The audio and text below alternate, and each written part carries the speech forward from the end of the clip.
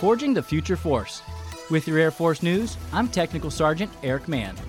Secretary of the Air Force Frank Kendall outlined his 7 operational imperatives at the Air Force Association's Air Warfare Symposium in Orlando, Florida. Coming just days after Russia's invasion of Ukraine, Kendall said his top goal is to instill a sense of urgency to modernize and meet new and emerging threats. He says the operational imperatives are the solution, and if they're not done right, there will be unacceptable operational risk. He also emphasized that China continues to be a big challenge, and that Airmen and Guardians are owed the resources, systems, and equipment they need to perform their missions. The Secretary noted that achieving the imperatives will be challenging, but he's optimistic and says industry, allies, airmen, and Guardians will have a critical role in finding solutions quickly. More information on the 7 operational imperatives can be found on af.mil. That's today's Air Force News.